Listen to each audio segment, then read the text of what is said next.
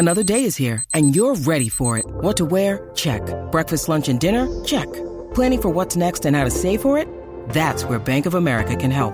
For your financial to-dos, Bank of America has experts ready to help get you closer to your goals.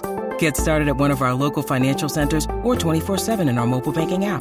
Find a location near you at bankofamerica.com/talktous. What would you like the power to do? Mobile banking requires downloading the app and is only available for select devices. Message and data rates may apply. Bank of America N.A., member FDIC. When you need mealtime inspiration, it's worth shopping Kroger, where you'll find over 30,000 mouth-watering choices that excite your inner foodie. And no matter what tasty choice you make, you'll enjoy our everyday low prices, plus extra ways to save, like digital coupons worth over $600 each week. You can also save up to $1 off per gallon at the pump with fuel points. More savings and more inspiring flavors make shopping Kroger worth it every time. Kroger, fresh for everyone. Fuel restrictions apply.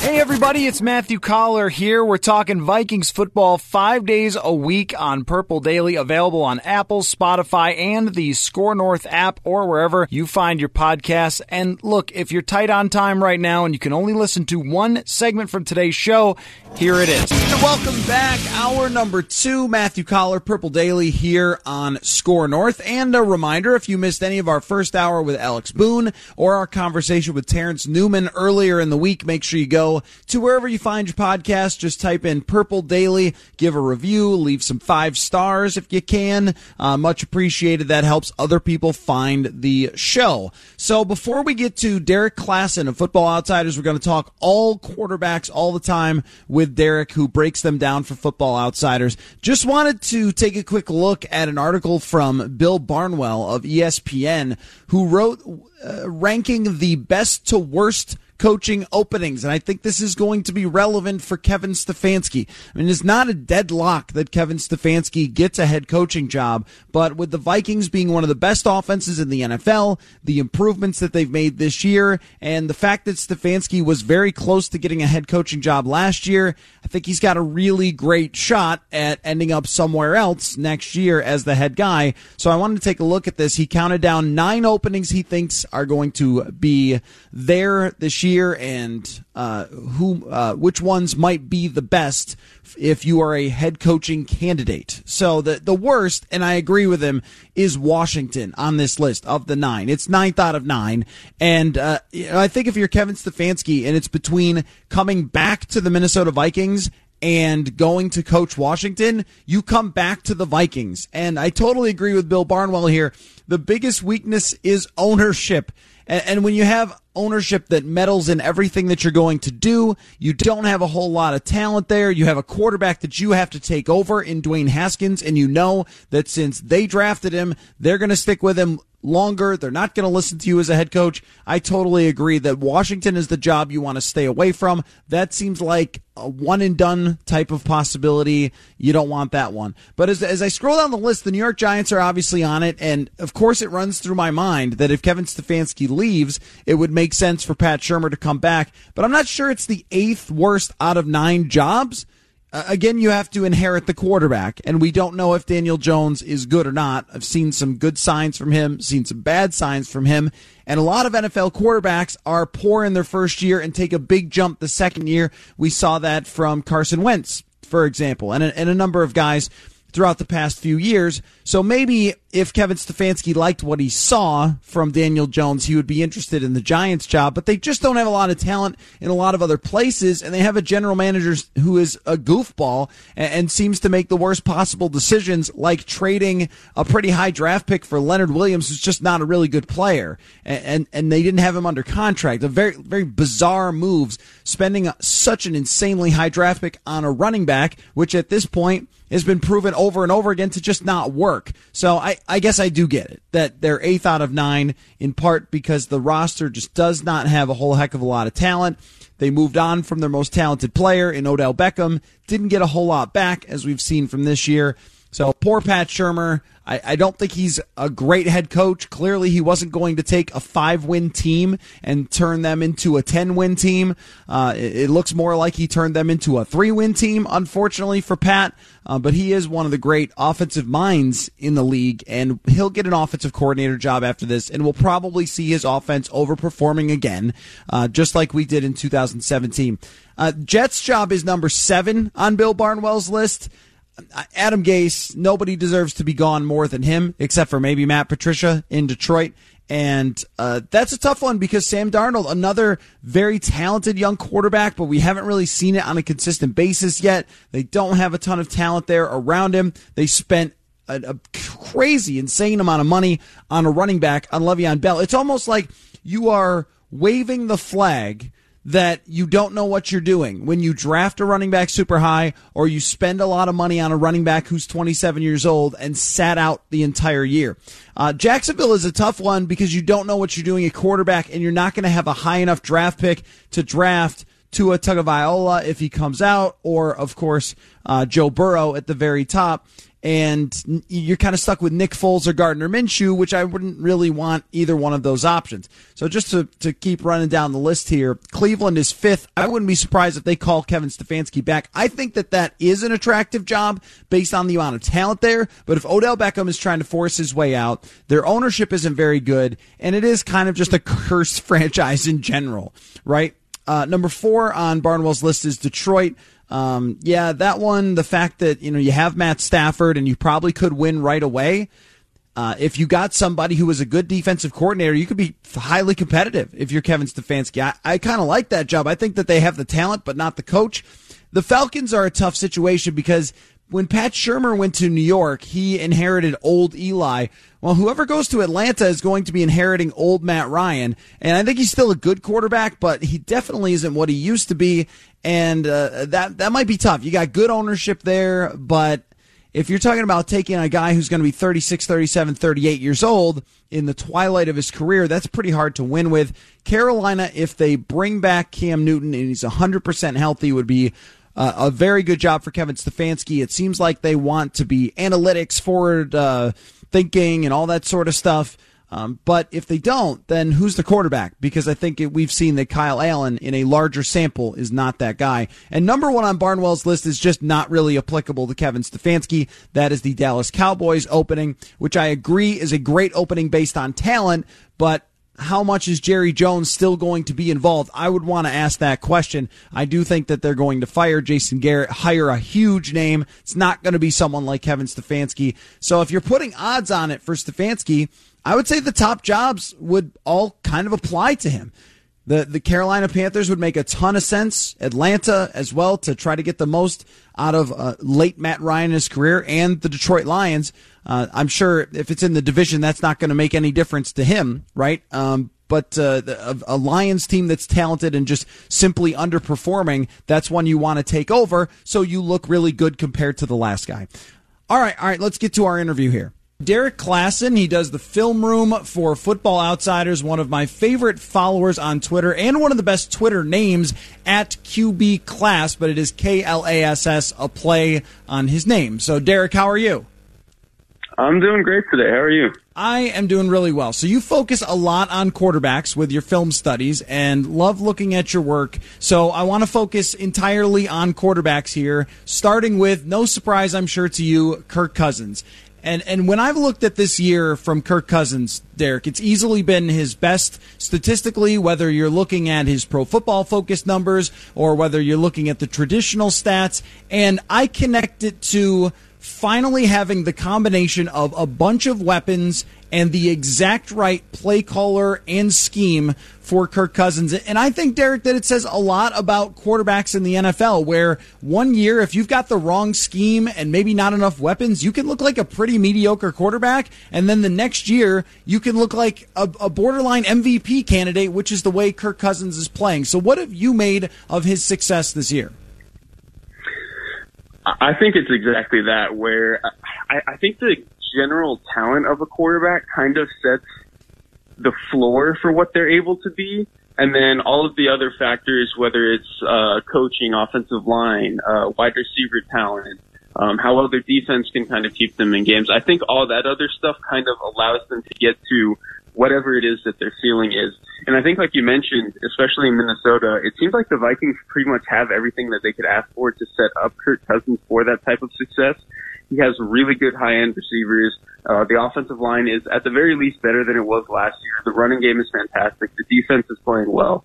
I mean, I think Kirk Cousins has just about everything that he could ask for to be able to play out a fairly mellow game plan that just asks him to do a lot of play action, not a ton of, being the guy who has to go through 4 reads on a traditional drop back. I don't think that's what he wants to do because Kirk Cousins at his best is just an extremely accurate passer who is going to make the throw that you designed for him, which seems like no duh, like that's what a quarterback wants to do. But if you're making it very clear where he needs to go with the ball, he's very accurate. And if you have the protection for that, and if you have receivers who are going to get open, he's one of the handful of guys who's probably going to capitalize on that best. So, Derek, this is what keeps going through my mind as I think about this Vikings team down the stretch. And the playoffs at this point are no guarantee, but for Kirk Cousins to make a splash and prove that he's one of the top quarterbacks in the league, he has to get to the playoffs and he has to win. Because that's sports, right? I mean, sometimes we get in analytics so deep into the if you look at this number, that number, he's actually great.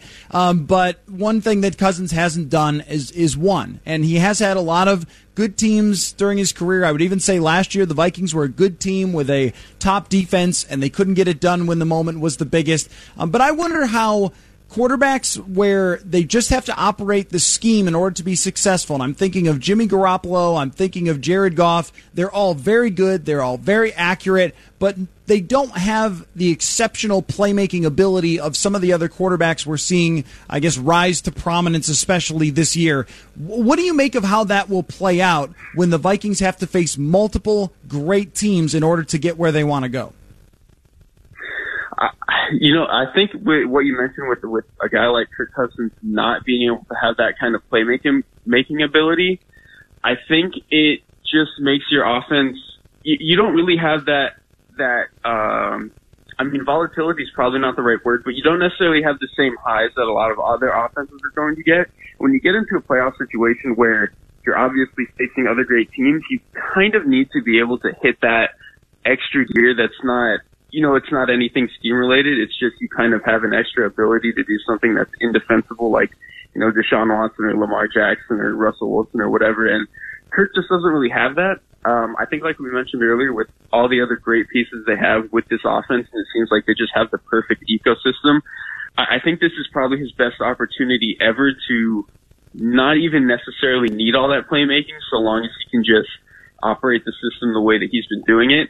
I think the most interesting thing with the playoffs is that if you watch the playoffs, especially this is something Bill Belichick does a lot, is cornerbacks can kind of get away with being a lot more aggressive at the line in the playoffs. And so that might, depending on the matchup that they get, that might force Kirk Cousins to hold the ball a smidgen longer than he wants to allow his guys to get open versus press. And so I think that's probably the thing to look for most. And like I said, that's going to kind of depend on matchups, so maybe they can skip past that. But if they end up in a matchup like that, I think that's probably where he's going to have his most trouble. Now, of course, they have to get to the playoffs first, and that means two quarterbacks who have a great chance to go to the Hall of Fame. One is guaranteed. Phillip Rivers, we'll see. And then Mitch Trubisky. I want to go in reverse order with you, looking at these three guys, because that Week 17 game, just knowing Vikings history, Derek, it screams that's going to matter.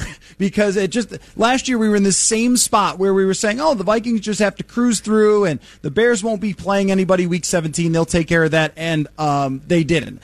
So Mitch Trubisky, back. Superstar? What's going on here? All of a sudden he's running now again? Is Mitch Trubisky any better than he was a few weeks ago when everyone wanted him benched, including me?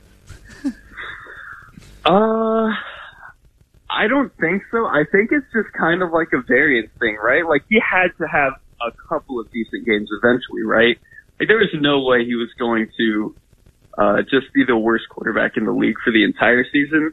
And he finally got his couple of decent good games against some bad defenses. I mean, Josh Allen tore up the same defense, so it's the same Cowboys defense, so that doesn't really mean a whole lot to me. But I do think there is a little bit of, like, the Bears have kind of finally found a little bit of a groove, and I think Trubisky looks a little bit healthier now than he did earlier in the season. Earlier in the season, everything just looked so lethargic and slow and kind of like he was lumbering to do anything, and I think that has gone away a little bit, and that's helped, but, we've talked before, I don't think Mitchell Trubisky is a very good quarterback anyway, so even if he's better, he's still not good.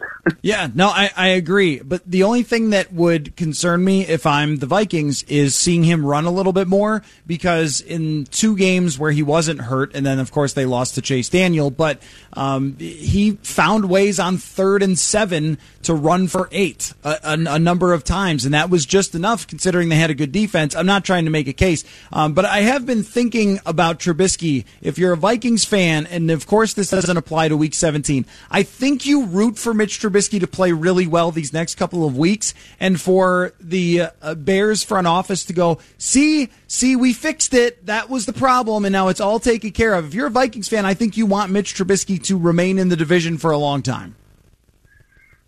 Oh, absolutely. If you force them to think about actually having to pick up his 5th-year option, I mean, I think that's what everybody in the NFC North wants, outside of Chicago. I don't think you want him to tank for these next few weeks, and then Chicago can kind of be like, well, we like our head coach. Maybe we can hit the reset button on quarterback, give him his own guy. I think if you have him play well, and then, force him to pick up the option, that's going to be a nice little Christmas present for the rest of the NFC North.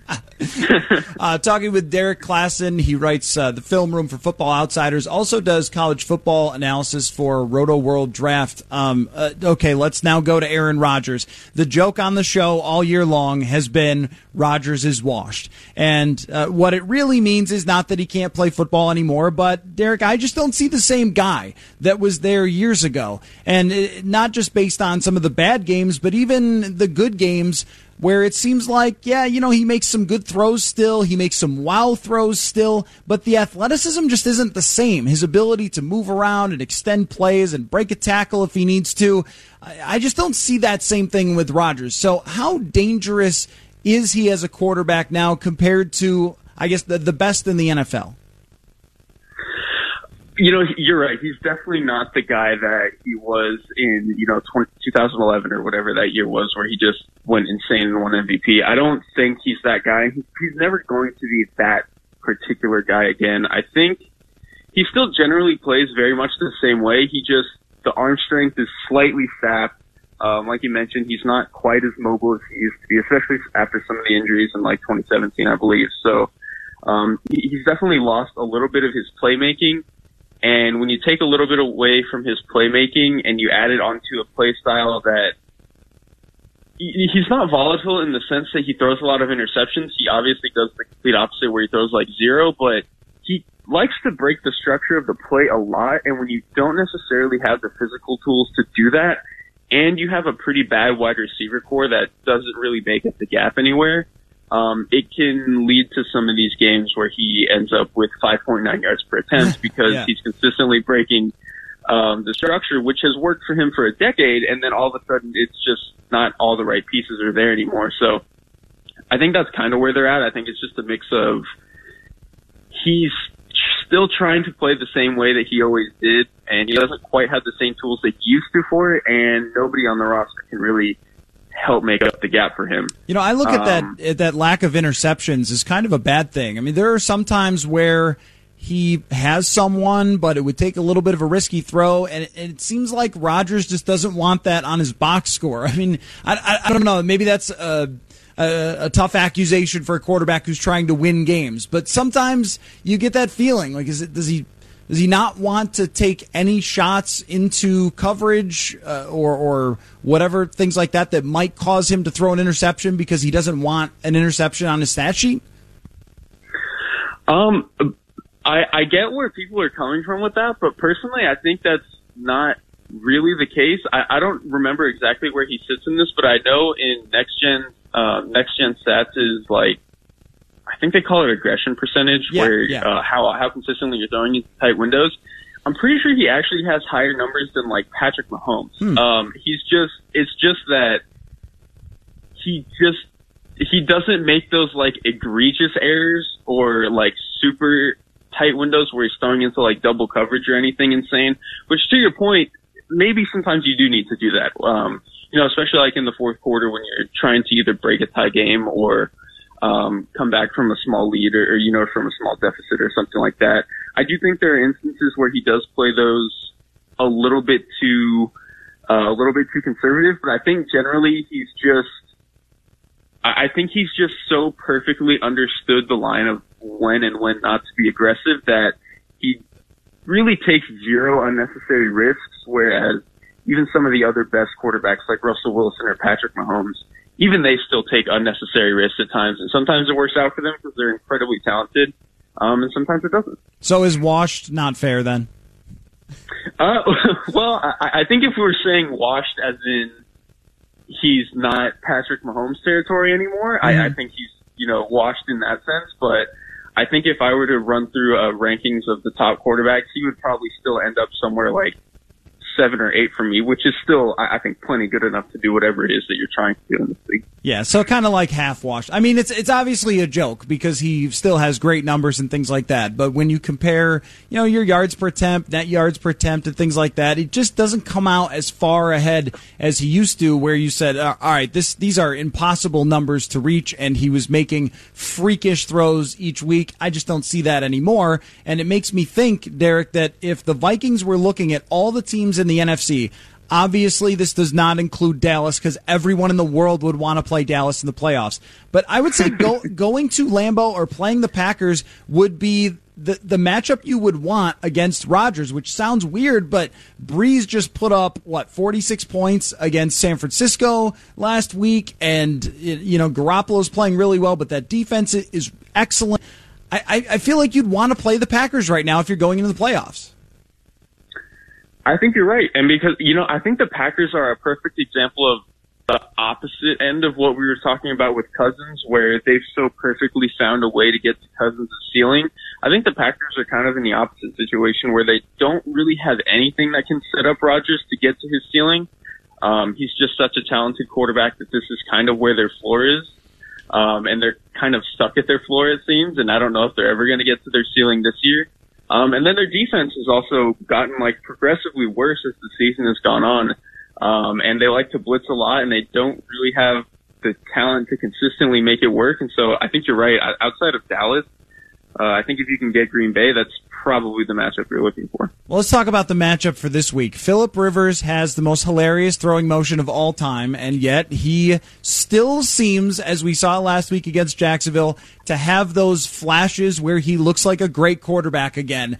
I've been saying, Derek, do not take this Chargers team lightly. They lose every game by 3 or 7 points in some sort of bizarre fashion, but the Vikings also have a long history of losing games in bizarre fashion. So I think with him, they're still a pretty dangerous offense and have a good amount of weapons. What have you made of very much washed Phillip Rivers?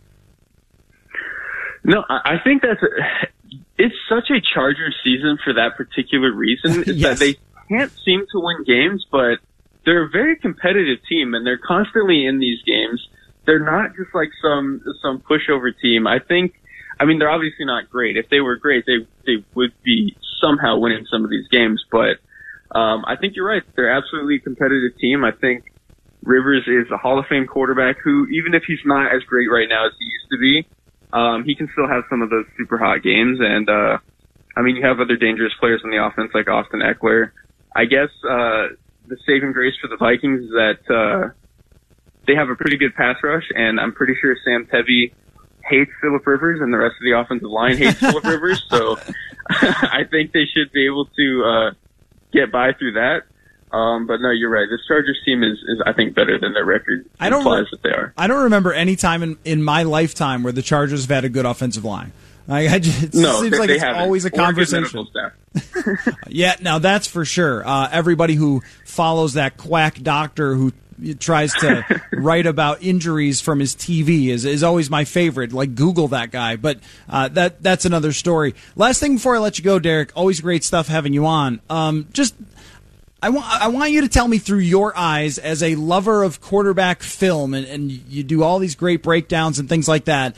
seeing Deshaun Watson and Lamar Jackson, guys like that who are running quarterbacks, and I wouldn't say entirely Watson is as much, but these mobile quarterbacks, great athletes, have as much success as they have in the league now, and Lamar Jackson has a great chance at winning the MVP. What does it mean for the future of quarterback play that we've seen this year out of Lamar Jackson?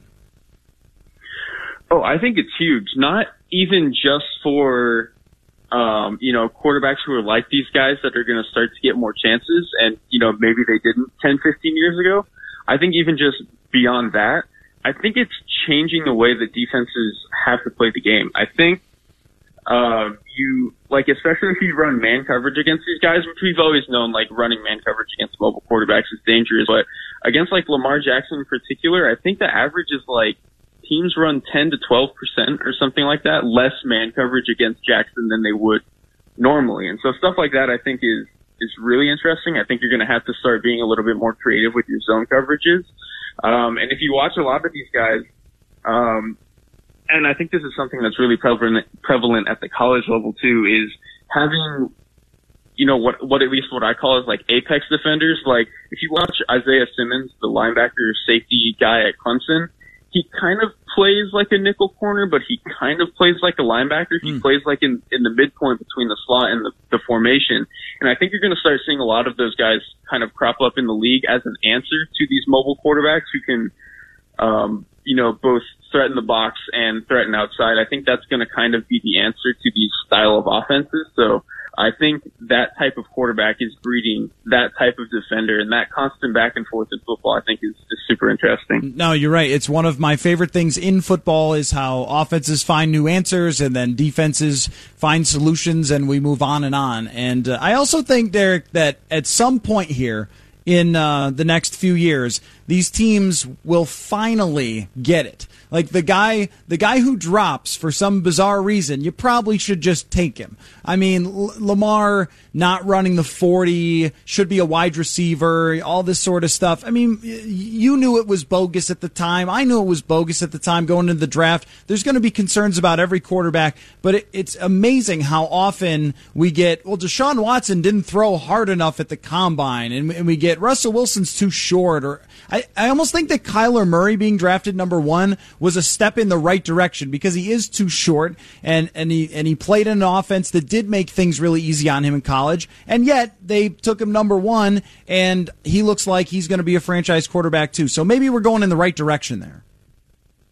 I'm hoping so, because like you mentioned, a lot of the concerns with some of these guys that are now superstars have always been kind of benign. Even with Patrick Mahomes, the worry was always the offense is so different than what he's going to see in the NFL. And I think to some extent that was true, at least with respect to the way that their protections worked and constantly being in 5 wide, which you can't really do in the NFL. But they ran a lot of NFL concepts. I mean, heck, his coach is an NFL head coach now. Right. I think it was more of a pro offense than people thought, but we just saw air raid and we're like, well, maybe he doesn't deserve to go number 1 overall or whatever because of that, instead of whether it was, some accuracy issues he had in college. It's always something not really related to how they play the game. Well, Derek, speaking of things that will always exist is intrigue with quarterbacks, and you break them down as well as anyone. Follow him on Twitter at QBKLASS, QB Class, and Football Outsiders. Also some draft stuff at Roto World. Soon on that. Not yet. You can't get me to talk about draft yet, but we'll get there eventually. Sometimes I'll get tweets of people who will say, do you think the Vikings should look at this guy in the draft? Okay, let my head stop spinning from breaking down Detroit tape. And then we'll look at that someday. So anyway, great stuff. Make sure you follow Derek and follow his work at Football Outsiders. And Derek, thanks for coming on, man. Yeah, I appreciate all that. Thanks for having me on. Okay, we'll take a quick break. We will come right back, and we will talk with Chad Graff of The Athletic when we return. You're listening to Purple Daily here on Score North. This holiday, whether you're making a Baker's Simple Truth turkey for 40 or a Murray's Baked Brie for 2, Baker's has fast, fresh delivery and free pickup, so you can make holiday meals that bring you all together to create memories that last. Baker's, fresh for everyone. Free pickup on orders of $35 or more. Restrictions may apply. Get more ways to save at the Buy 5 or More Save $1 each sale. Just buy 5 or more participating items and save $1 each with card. Baker's, fresh for everyone. This holiday season, Peloton's got a gift for you. Get up to $200 off accessories with the purchase of a Peloton bike, Bike Plus, or Tread. And take your workout to the next level with accessories like non-slip grip dumbbells, a heart rate monitor, cycling shoes, and more. Peloton, motivation that moves you. This limited time offer ends December 25th. Visit onepeloton.com to learn more. All access membership separate. Offer ends December 25th. Cannot be combined with other offers. See additional terms at onepeloton.com.